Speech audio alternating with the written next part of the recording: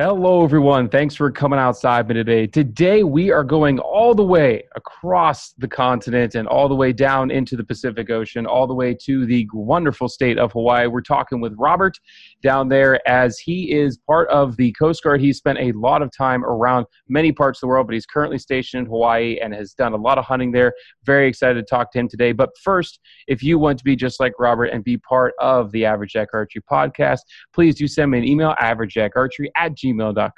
You can find me on Instagram, Facebook, or, of course, always leave a comment on YouTube. Robert, Rob, Bert, thank you so much for joining us today, bud. I appreciate it. Thank you, Nathan. Hey, Nathaniel. Oh, man, it just hurts. It hurts my soul on the inside. Yeah, you're really on that professional podcaster thing there. Oh, yeah. Listen, just because we're a bunch of average dudes, we have to have professional sounding podcasts. It's got to sound like we at least know what we're doing for at least the first 30 seconds. We got to keep people's interest. So we've talked a lot already prior to starting this recording here, but I'm really excited. You can tell folks a little bit of your backstory if you want, because Hawaii is where you currently are, but you are also in another non-continental U.S. state. Well, you can get to that in a second. But go ahead and tell people, because you're relatively new to archery hunting, at least in recent years. Kind of explain to people how you kind of got into that and what state you were in when the whole hunting thing started. Okay. Well, I'll start with archery because that was the most recent. But Bo Jackson got me into archery. He's my favorite football player of all time. And while I was sick, I was just watching some Bo Jackson videos on YouTube. And in the suggested videos was a video of him shooting a bow. And I was like, oh, that's pretty cool. And for some reason, Cam Hanes came up in the feed. I guess, he's just like the archery staple. One Cam Hanes video, and I was down the rabbit hole. Turned into 3 days of me watching elk hunting videos. And just laying on the couch with the flu. Just on the couch with the flu. The day I got better, I owned a bow. I found one on Craigslist while I was sick, and the day I was better, I went and picked it up. So that's how I got into archery. So that was about 2 years ago out here in Hawaii. But I got into hunting in Alaska. The Coast Guard told me that I was going to go live in Kodiak, Alaska, against my will. So I moved out there, and shortly after that, I was down the hunting rabbit hole, and that was in 2009. And I'm just getting deeper and deeper. And you have to tell everybody, because I asked you, because this is so indicative. Now, see, you had a wild first hunting or first harvest experience, right? This is why, my first harvest experience, I shot a whitetail, or I shot a little 5-point, dragged it to the truck, like 200 yards away. I was with like 3 other people, they helped me take care of it. So on, they showed me the ropes, so on and so forth. But you, as a grown-up, did not have any of that, and you just decided to go out hunting, as we said earlier, just on rogue. So describe that first harvest for everybody. Well, that was my first harvest. I had been on a blacktail hunt before that, but I didn't even see one. Right, but I'm saying, but I want to hear this for folks at home. Need to hear this first harvest here in a hunting experience. My first harvest was on St. Paul Island. It's an island out in the middle of the Bering Sea. It was probably about, I'm being generous, but there's probably 100 people that live on the island. And I was out there with the Coast Guard deployment to keep watch over the crab fishing fleet. If they sank or had a heart attack or something, we're out there to help them out. But I'm not on duty every day. So on the days I'm not on duty, St. Paul Island is known for having caribou. And so as a new hunter, I was like, well, let me bring my 300 Win Mag and see if I can't get a caribou. So I had never shot an animal. I didn't know how to gut an animal. I owned no hunting equipment other than a rifle, 300 Win Mag. I didn't even have binoculars. I mean, I was blasting this thing through my scope. No rangefinder. And I didn't even have a hunting buddy. I had my friend Jeff, who also didn't know what he was doing. But we found the herd while we were just driving down the V Road in St. Paul. V Road. And just happened to see the caribou off in the distance. And so we parked. I wasn't judging the wind. I wasn't mean, I didn't even know anything about it. It's just everything just happened to be in my favor. And after about an hour of crawling through the tundra, I shot a caribou. I think it was the one I was aiming at. I told you before, I'm not sure. I think it's the one I was aiming at, but there were 100 of them there. So my odds are really good at shooting something pointing in that direction. It's ridiculous. Yeah, but I shot the thing. I tried dragging it across the tundra because I didn't know how to gut it. I didn't have a backpack. Definitely didn't know how to quarter it. Oh, man, I dragged it for about half a mile, and then I decided to try to gut it. Gutted it, and then, you know, as I told you before, my friend Jeff did the old demolition derby with the government vehicle across the tundra. Come help me out because we had to get back, man. We had to go stand some rescue swimmer duty, so we cut it close. I think I got back with like 7 minutes to spare, and I was exhausted. That tops all first deer kills, anything kills. That really does. Any first big game kill, that tops every story I've ever heard. I'm not kidding. Like no camo, no binoculars, driving down it's like PA boys drinking Busch Light road hunting. and you're out there in Alaska in a dry suit with no binoculars with caribou. And for people who can't visualize, caribou's a giant herd animal. You know, like whitetails, you'll see a couple of them, but caribou travel in massive herds, and you're like, let's just go sneak up on that, and I got a 300 Win Mag and a whole lot of luck, and there you go, you just go right at it. I mean, that is wild. That is still wild to me. Shot. To this day, 350 yards is my longest kill. That is just wild. That is absolutely wild. Well, that's the benefit of being stationed in Alaska, is that, you know, all of our animals they seem exotic. You know, I have a mountain goat here. But everything is available to us, and it's all over the counter. You know, like I don't need a hunting guide, and I can, if I want to go archery mountain goat hunting in Alaska, I can drive 20 minutes down the road and hike up a mountain, you know, with my bow and do that. You know, so everything's over the counter there as a resident. For the most part, I guess. Yeah, for the most. I mean, you can draw, so there are desirable areas that you have to draw for. But there are also leftover tags for those areas. And then depending on the species, we call them registration areas, where you just register to hunt there and you don't have to draw a tag. So usually the odds are a little bit more difficult to actually harvest something. But I didn't just learn to hunt in Alaska. I learned to hunt with rescue swimmers. And, you know, I don't know if you know anything about our program, but those guys are psychopaths. They don't just, nothing is easy. We choose the hardest route. We work out hard, you know, like we're always trying to prove how tough we are. So I'm not just going to go kill a deer. Like I'm going to climb up a mountain and kill a mountain goat. It's one of the hardest hunts you can do. You know, like we all go for Dall sheep. You know, I probably know 30 people who have killed a Dall sheep, and we're just normal guys. So yeah, I think that's the benefit, not only being in Alaska when I learned, but learning from a bunch of maniacs. Which is just so different than anything you'll experience in the Midwest and Northeast. Granted, they're maniacs, but they're not, let's go climb that giant mountain to kill a Dall sheep maniacs. But that's cool. That is by far the coolest way to put yourself in that environment, and particularly as an adult. I mean, sure, you'd been on hunts before and you'd been around hunters. I mean, obviously being part of the military, you've been all over the country and all over the world in different stations and seen a lot of different culture. But with Alaska being your first harvest, like that is the first hunting experience you have where it's successful. That's just mind blowing to me. That's mind blowing. And then of course it's like freaking Alaska, like it's like the last frontier, what everybody talks about, and it just blows my mind. But anyhow, now you've gone from the Bering Sea, the frozen tundra, you know, Mike Rowe doing the voiceover for The Deadliest Catch.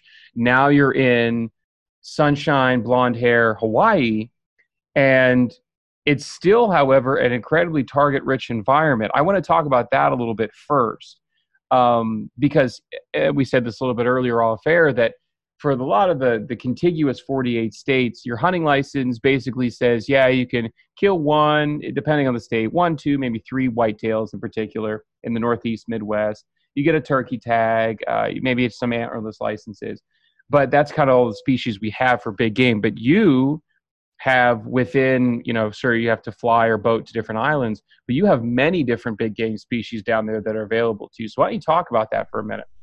Yeah, absolutely. I think it's, as far as a hunting destination, I think it's kind of an unknown quantity. Like, you don't hear a lot of people talking about coming to Hawaii to hunt.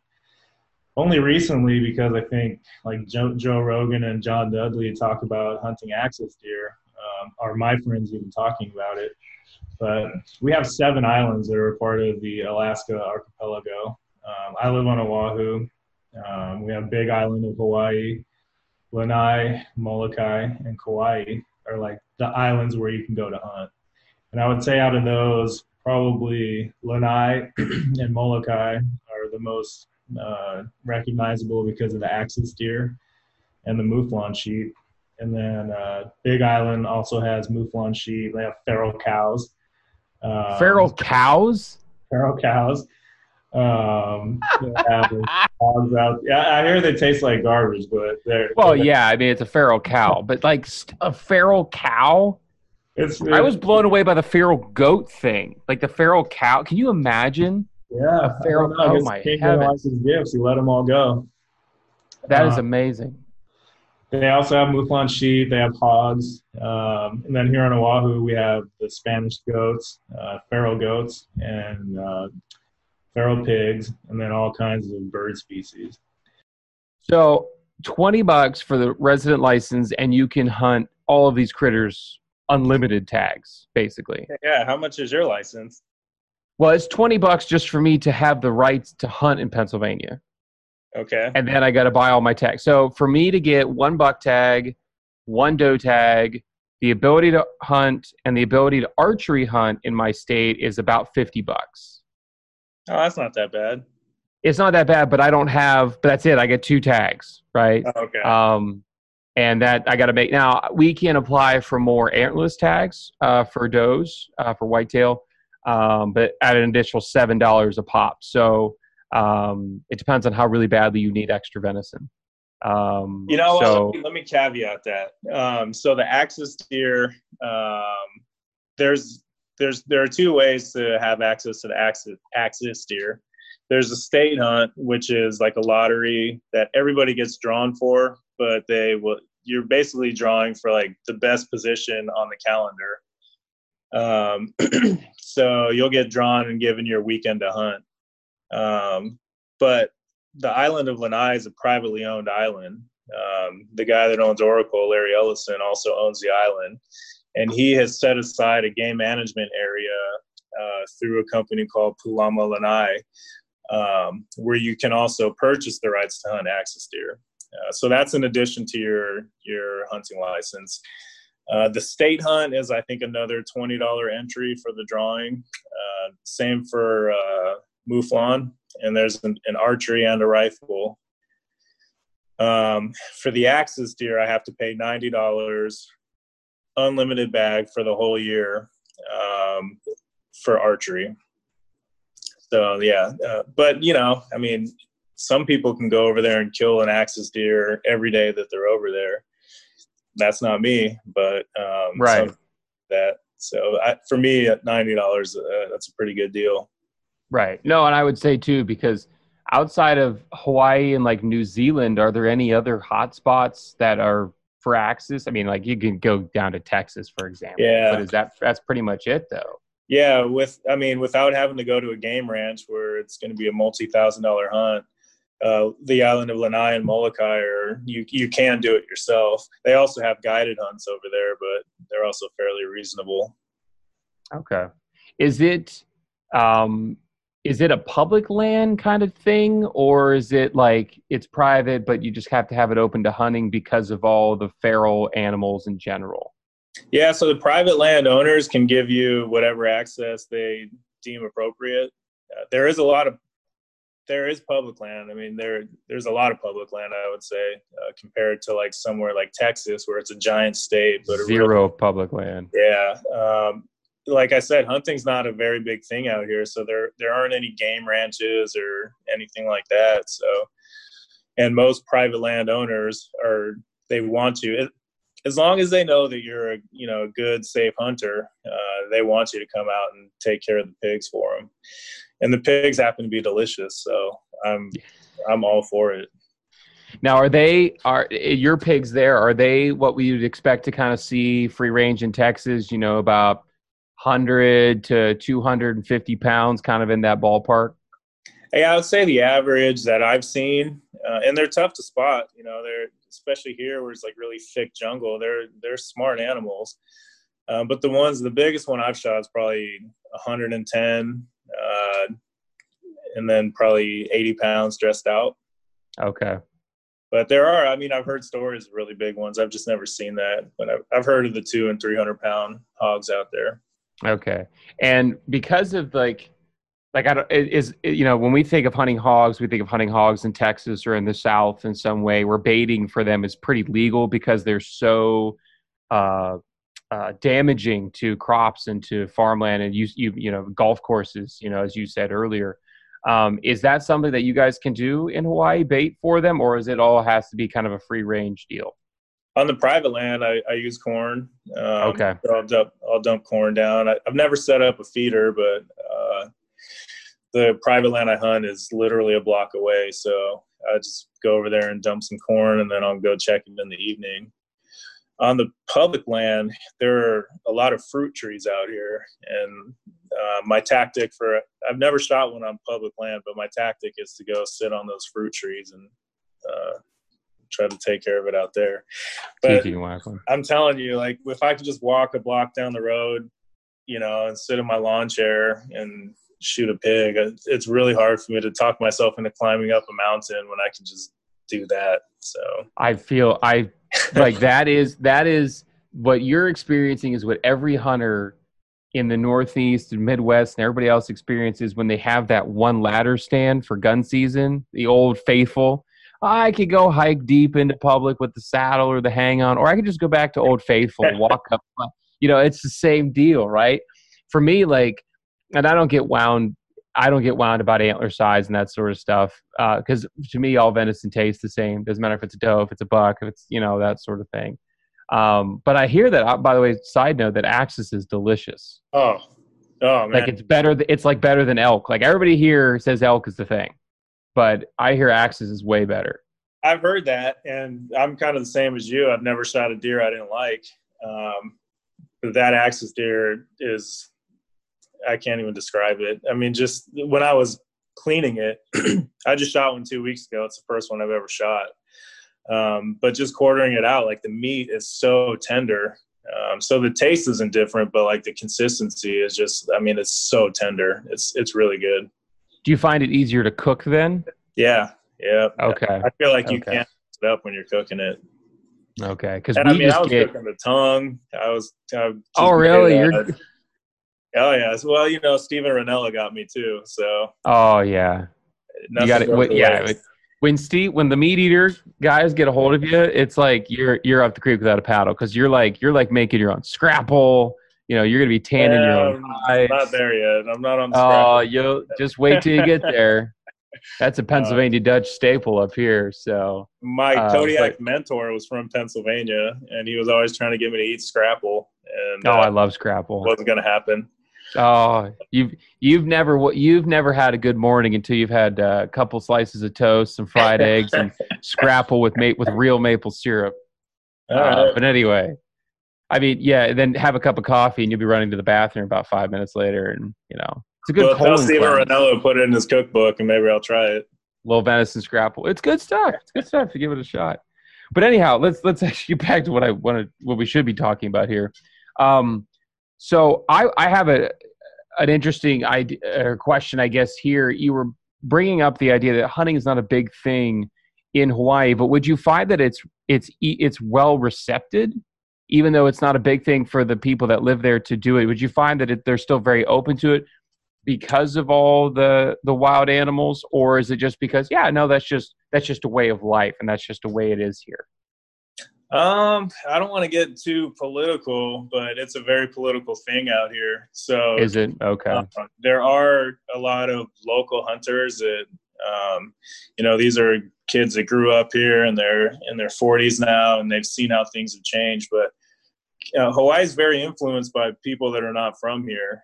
A lot of people from the West Coast move here, and whatever your politics are, if you're from metropolitan California, you're probably not into hunting. So there's a big push to preserve like native plant species, or even reintroduce native plant species. And the animals out here eat plants. So there's not a lot of game management. It's either eradicate them or don't eradicate them. So what they're doing now, especially on Big Island, is they build tall fences. They trap like the mouflon sheep, and then they'll fly over with a helicopter and thin out the population. But there's no so on a governmental level, I'd say that it could be managed better if they publicize it. And like in Alaska, they have biologists that fly every day counting animals, and they set bag limits and they encourage hunting. Out here, hunting is not encouraged, and at least on a governmental level, and the game isn't really managed at all. It's just either the season's on or it's not. From a community level, I've never talked to anybody that was like, "Oh, that's gross," or "That's nasty," or "Why are you doing that?" Everybody that I've talked to seems to, really be interested in it. And the idea of providing your own food seems appealing to a lot of people. So Hawaii is a very, a lot of people have gardens and stuff out here, and they grow their own crops, and it's rich soil, and we have a lot of sun. So I think being self-sufficient is kind of a big thing out here. Yeah, that's kind of the reason why I was kind of asking about that, because, not want to state the obvious, but you guys are isolated being on an island. Of course, you're exporting and importing a lot of things, but it seems like to me, if you had a walking meat resource available 24/7, 365, and you could use something as pure as a bow and as quiet as a bow that, we were talking earlier before we started, you could go out hunt 2, 3, 4 nights a week and have continuous supply of fresh meat. Now, granted, is it wild game and you might have to acquire a new pallet? Sure, but that stuff is free.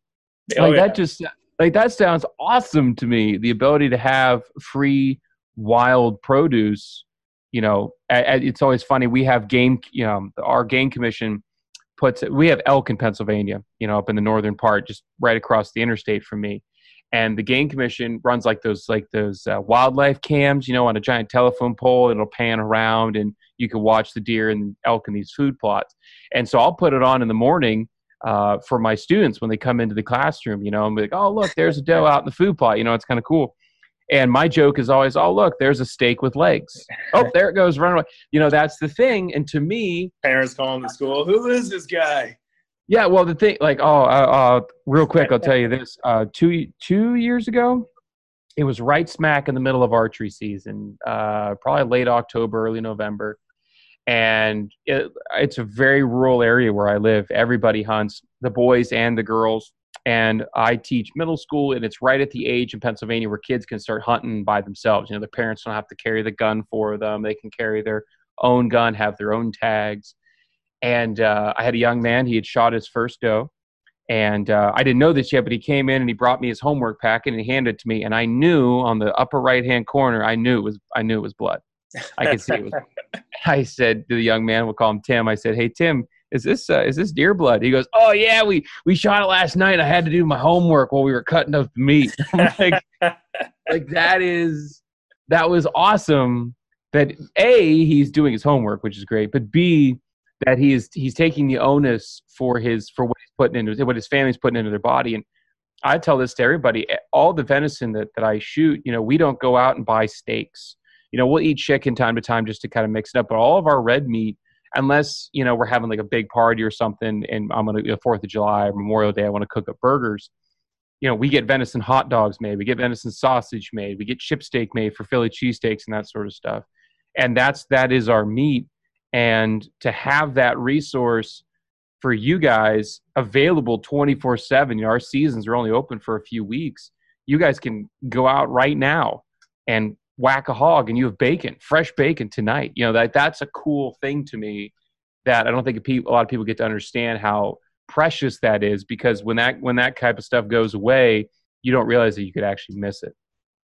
Well, you know, when the COVID thing hit, everybody was worried about, you know, people making runs on the grocery stores. I didn't go shopping for 2 or 3 weeks. You know, I didn't need to. I had neighbors like, hey, man, you got meat, you got food, you know, just in case. And I was like, not only do I have food, but I can go and get it anytime I need to.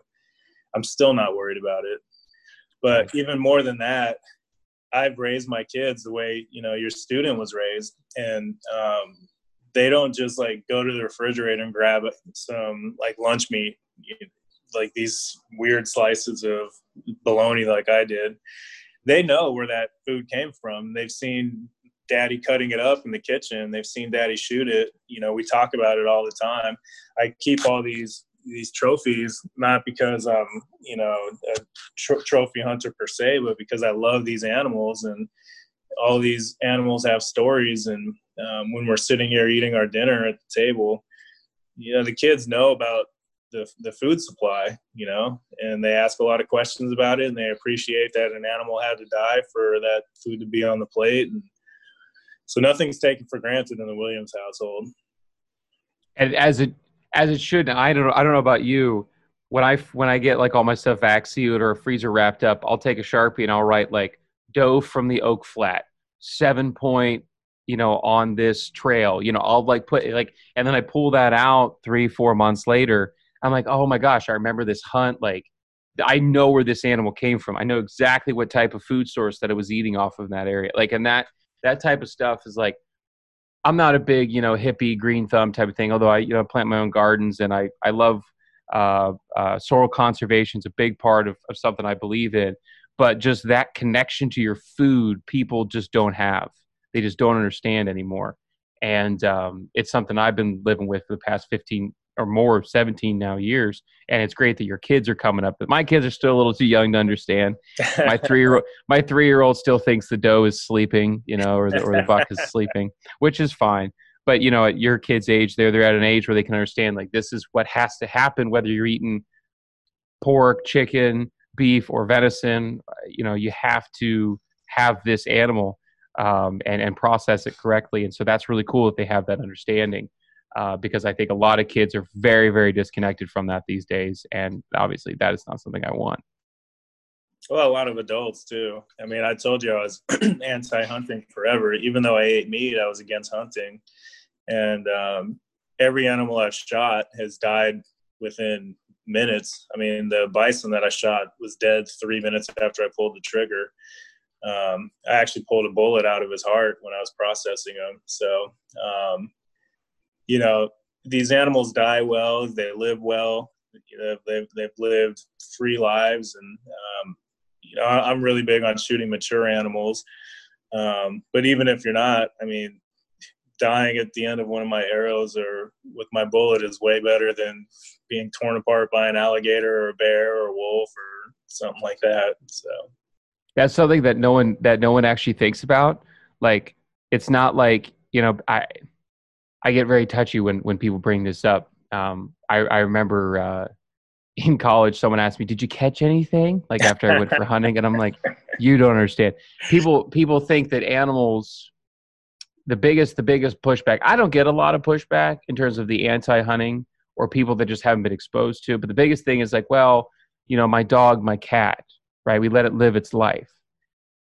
If you spend 30 seconds watching any animal documentary ever, there are 3 ways where an animal in the wild, and particularly a prey species, expires. It's killed by a predator and eaten alive, most likely, which is terrible. It dies of disease, or it dies of starvation/cold. Those are the 3 ways that it, right? So I'm just another predator in that life cycle. I'm no different that, you know, here we have bears and coyotes and foxes and all the other predators here. Like I'm just the same, and I'm probably making better use of it than they would, because I've seen what happens when a pack of coyotes take down a deer. They'll eat half it and leave the rest of it for the ravens. And for me, Well, you're I go also not tearing its entrails out while it's still alive. right. You're It's the a nicest very of the predators. right. I'm the nicest. Really, I am the nicest of all the predators. And that's something I think that people just don't want to accept. That those are really the three ways that a wild animal, will end its life. And also another thing too. This I've talked to a lot of people actually just even recently that at least I don't know about there in Hawaii, but like our whitetails, a 3 to 4 year old whitetail is old in Pennsylvania. That is an old deer, right? People are like, oh, my dog lived to be 16. Well, this isn't your dog, right? This is a wild. I don't know what the lifespan would be of a hog or one of the goats that's running around down there.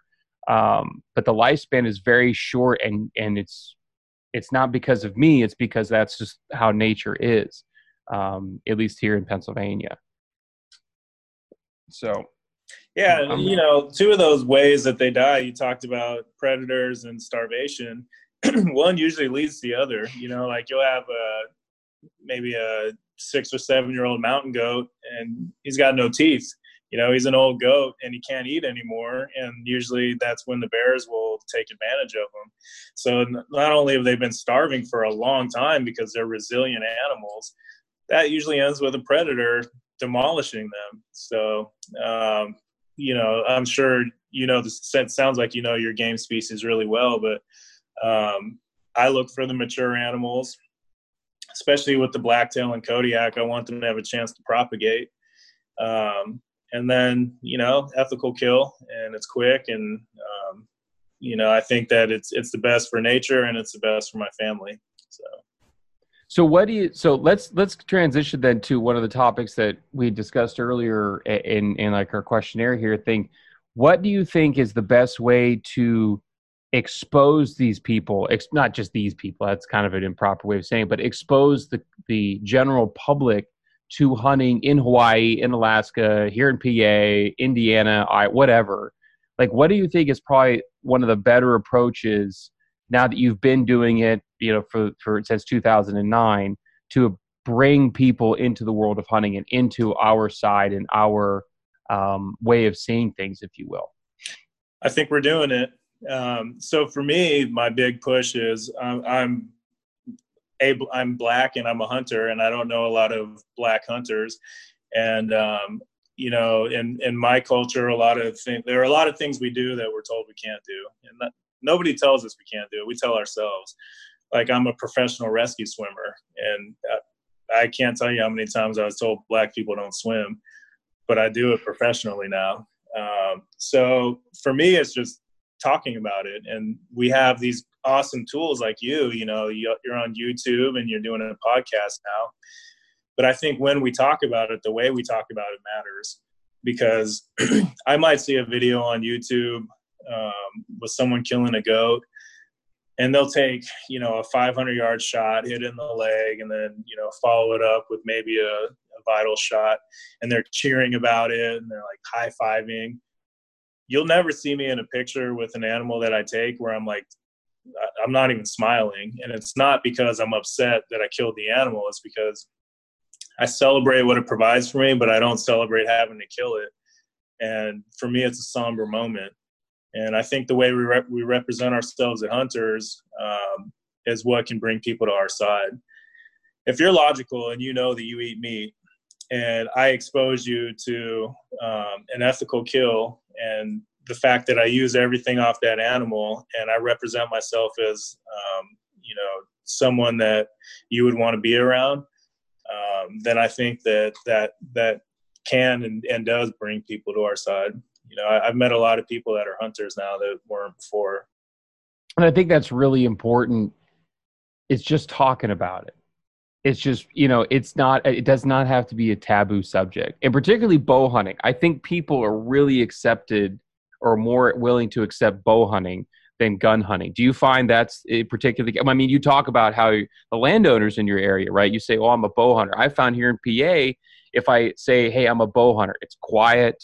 It's much stealthier. here in PA, the big thing is like deer drives during gun season. People go and they push deer to other people, and they blast at them with 30-30s, 30-06s. You don't do that in bow season. You're trying to ambush. It's more of that predatory feel. Do you find that the bow hunting in particular would be a better way to get people introduced into that? Yeah, yes and no. I think, bow hunting is hard. And yeah. Do they allow crossbows? Not in Hawaii, no. No crossbows in Hawaii. Okay. No. Okay. But I definitely encourage bow hunting because I think it makes you a better hunter. It's not hard to pick up a Magnum rifle and be deadly with it you can go to the range one time and be ready to hunt. But with the bow, I practiced in my driveway for 3 months before I went on a hunt. And I would say that's probably a pretty quick learning curve. But like I said, I'm a rescue swimmer. I'm a maniac. I'm very methodical. John Dudley was like a staple in this house for 3 months. So, I'm fairly athletic, so I know how to use my body. But, I think that people are more receptive because I think that they view you as a more serious hunter when you're a bow hunter, because you have to be. You have to practice all the time. You have to be good at stalking. If you're a successful bow hunter, you have to be good at shot placement. You have to understand, the different angles and dynamics of what you're looking at when you see an animal, if you're on a hill, if you're in a tree stand as opposed to flat ground. So I think people are definitely more intrigued with it because it is so hard, somewhat primitive. I mean, with a 300 foot per second bow, it's still somewhat primitive. But yeah, I was intimidated by it as a rifle hunter. And so if I'm intimidated by it, it's something that I respect. And I think most people feel that way. Is the access to archery hunting equipment relatively simple in Hawaii? No, I didn't think it would be. Everything's hard out here. We have 2 archery shops on the island. I live on the North Shore, and they're both in town, which is, in traffic, that could be an hour and a half drive. Oh, really? Okay. One of them is only open during rush hour traffic, so from 5 p.m. to 9 p.m. And then the other one is open normal business hours, but they just don't have a lot in stock. So learning how to do, I have a bow press upstairs, and I can work on my own bow myself. I can build arrows. So Amazon, and there's a shop that I like in California, West Coast Archery Shop. I get a lot of my stuff from there. So, everything is accessible with the internet now. Too accessible. Yeah. Sometimes too accessible. And you went real quick. You went with the used bow route. You didn't go to buy out the latest flagship and start. You saved a significant amount of money and were able to find a used bow. Talk about that just real quick. Well, yeah, there's a big military community here. And so a lot of people do what I did. They see Cam Hanes and then they go out and buy his bow. And then they realize that this is really hard. And then that bow ends up on Craigslist. And so people like me get a lot of good deals. But yeah, there was a 2017 Hoyt Defiant carbon. That was my first bow. Got it for $800, like fully outfitted. I ended up having to change a lot of the components, but even for a bare bow, at that point it was a year old. That's a pretty good deal on Hoyt's flagship bow. In particular, the carbon model. Yeah. Now I did. Matthews got me with their Proving Grounds video with Levi Morgan, and I now am the owner of a brand new Matthews VXR. But yeah, I still have that Defiant. I still like that thing. Is that the 80-pound limb Defiant? It is. Yeah. Oh boy. Yeah. Started with 70-pound limbs on there, but the more Cam Hanes I watched, the more I thought I wanted. You got to go 80 pound. And do you have like a pretty good size draw length? 30-inch. Yeah. Holy mackerel. Yeah, it's tuned down though. It's tuned down to 76 pounds. Just only 76 pounds. Yeah, it's fine. I'm shooting rebar at 350 feet a second. You're sawing pigs in half. Like, what do you? I can tell you it's ridiculous, and I am fully aware that I don't need that, and all my friends tell me I don't need it. But I'm just, if I can pull it back, then why not? It's really not a problem to pull it back. But the VXR I got is the 75-pound modules, and I can only get about 72 pounds out of it. And it's a lot more comfortable to shoot. All right, so this would not be an archery podcast if I didn't ask you about your current arrow. We know about the bow, but what's your current arrow build that you're chasing all those critters down in Hawaii with? Okay, yep. So this year I switched from an FMJ to the Axis, the Easton Axis 5mm. I cut mine at like 28 and 5/16 length. It just worked out that way. 28 and 5/16. It just worked out that way. Woo! I put it on my rest. I marked it, and that's what it ended up being. Okay. It's let's see, it's 260 spine. Yeah, 260 spine. I'm shooting 72 pounds. I just switched to the QAD Excalibur, I think is the broadhead. And I really like Exodus. That's it. Yeah. I was using the Muzzy Trocars before, but for the Axis deer, I need to be a little bit quieter, so I didn't want a vented broadhead. And these things, I mean, they group with my field points within an inch. So I really like those things. And the first pig I shot with them, it looked like a blood bomb went off. So I don't have a lot of experience with different broadheads, but I really like these Exodus broadheads. I've never met a person that shot the Exodus and didn't like them. Yeah, I love them. And I've never met someone. Got 100 grains on there. I have the Q2i, I want to say Max something or other vein. It's a 3-inch vein, low profile though, and it's really stiff. So that's a 3 fletch with right helical on it. And I fletch him with the Arizona Easy Fletch. So it's, I don't know what the degrees is or what the degree on the helical is, but flies straight for me. And so I'm pretty happy with that setup. And I was using an outsert before, like an insert outsert, the Easton, I think it was the aluminum ones. I didn't like them. If I can use an arrow more than once, then I want to. And those things would always, they'd bend a little bit anytime they hit some bone or something, or even just, practicing. I probably shoot 1,000 arrows a week, so that was pretty rough on them. So I switched back to the hit inserts with the broadhead adapter rings, and pretty happy with that setup. You do run the broadhead adapter rings. Everybody, see, I ran them too when I shot the Axis, and then everybody else I asked who shot the Axis, they're like, "Oh no, never even heard of them." Yeah, I do. I think they provide a little bit more structural integrity for the tips. Yeah. So, yep. So I use those, and I'm right at, I want to say like 425 grains total setup. Okay. Yeah. So even at that too, well, I guess you are cut pretty.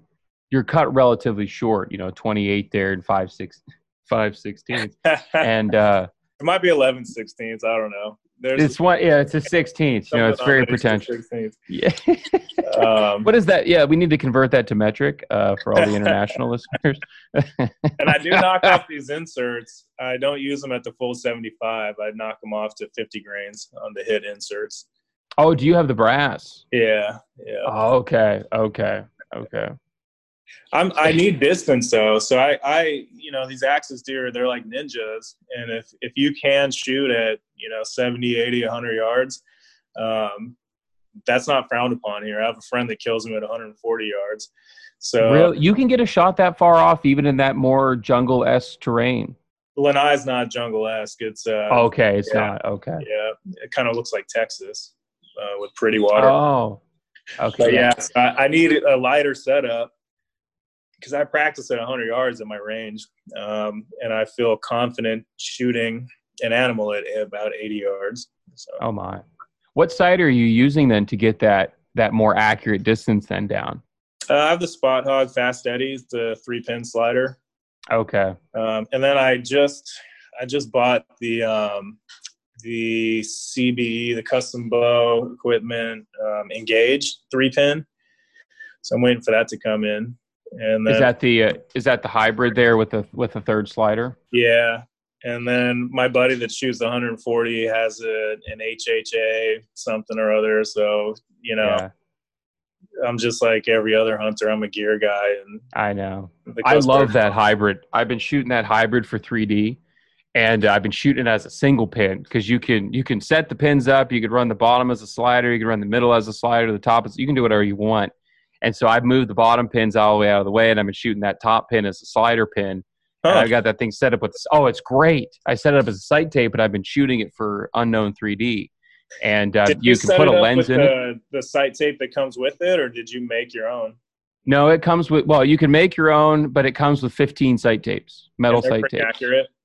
Oh, yeah. I'm on the 13th one, and I can only get out to 52 yards, but it's dead nuts at 52 yards. Oh, wow. Here at my house. Yeah. So that's what, so it's literally 3 sights in one, so you can run it. So depending on here, total tangent, depending on here in PA, what I can do for 3D, depending on the class, I either have to shoot fixed pins and I can't touch my sight, or I can shoot a single pin and I can move my sight, or I can shoot a single pin with a lens, to magnify the target. So that sight allows me to do all three. I can have my pins 20, 30, 40, or I run them at like 20, 23, 32, 42. Or I can run that top pin as a sync. Yeah, you have to, man. It's you're making 3D. Fun of me for 11/16, and you say your pins up. No, because there's money on the line here. With some of these 3D shoots, I gotta, if I'm judging distance, I want that, that yard or two overlay, and we got speed limits. I gotta hold to 290 feet per second or slower. There's a lot of things to play. You're the pro. I'm not doubting you. No, I am not the pro. Let's get that very clear. I shoot in bow hunter class. So we're not pros. But anyhow, on that note, I want to thank you so much today, Rob, for joining us. Is there any social media that the general public can follow you at? Yeah, I'm just a normal guy, but I have an Instagram page. It's at The Story of the Hunter, and that's because I want to expose people to the story, behind the scenes when it comes to each hunt. So that's it. Instagram. That's all I got. That sounds good. If I could get rid of Instagram, I totally would. So, if you want to take, like my wife runs my Instagram account, like that's how sad my life is. I'm a terrible millennial. But anyway, folks, thanks so much for joining me and Rob today. I appreciate it. Again, if you would like to be on the podcast, averagejackarchery@gmail.com. Find me, regrettably, on Instagram as well as on Facebook. Leave a comment on YouTube. Hope you're able to get outside, enjoy the sport of archery hunting if you so choose. Definitely enjoy God's beautiful creation. And we'll get to see you next time.